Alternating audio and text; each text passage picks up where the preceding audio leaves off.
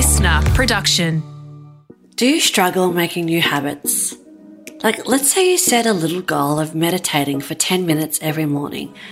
And for the first few days, you're pumped. You set your alarms, you roll out of bed 10 minutes earlier, you set yourself up in a cozy corner of the house, you open your new meditation app, you pop in your headphones, and away you go.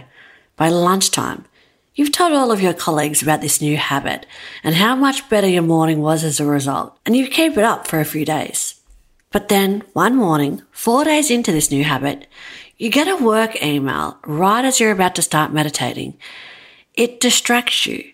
Then you check your inbox and then you look at an Instagram notification and that precious little window of meditation time is squandered. The next morning, the same thing happens. Now this is the point where most people will give up on that habit. The streak is lost, you feel bad, you start avoiding it. Maybe you even start beating yourself up, telling yourself, you always do stuff like this.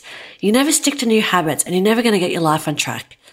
I want you to try something a little different. Leah Babauta of the blog Zen Habits says that it's in this moment when struggle appears that all of our best growth happens.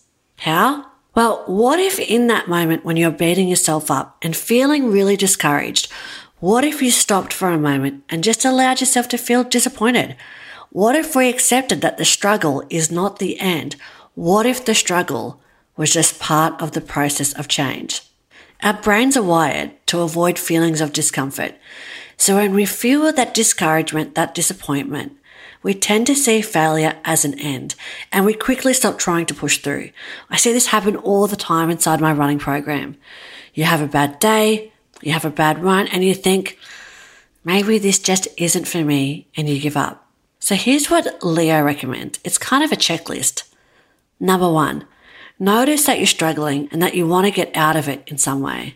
Number 2, invite yourself to stay there in the struggle rather than needing to avoid it or fix it. Number 3, breathe. Just let yourself get present. Number 4, get curious. What can you learn here in this hard time? And number 5, allow creativity. Is there something else you could try here? Maybe something you haven't tried before. Is there a new way to look at this problem? In Run with Turia, we'd put it this way. What could you do right now to try again? What can you let go of in order to make this run happen? Could you lower your expectations? Go for 5 minutes instead of 10. Could you ask for help? Could you order pizza for dinner instead of trying to make time for a run and get the kids fed?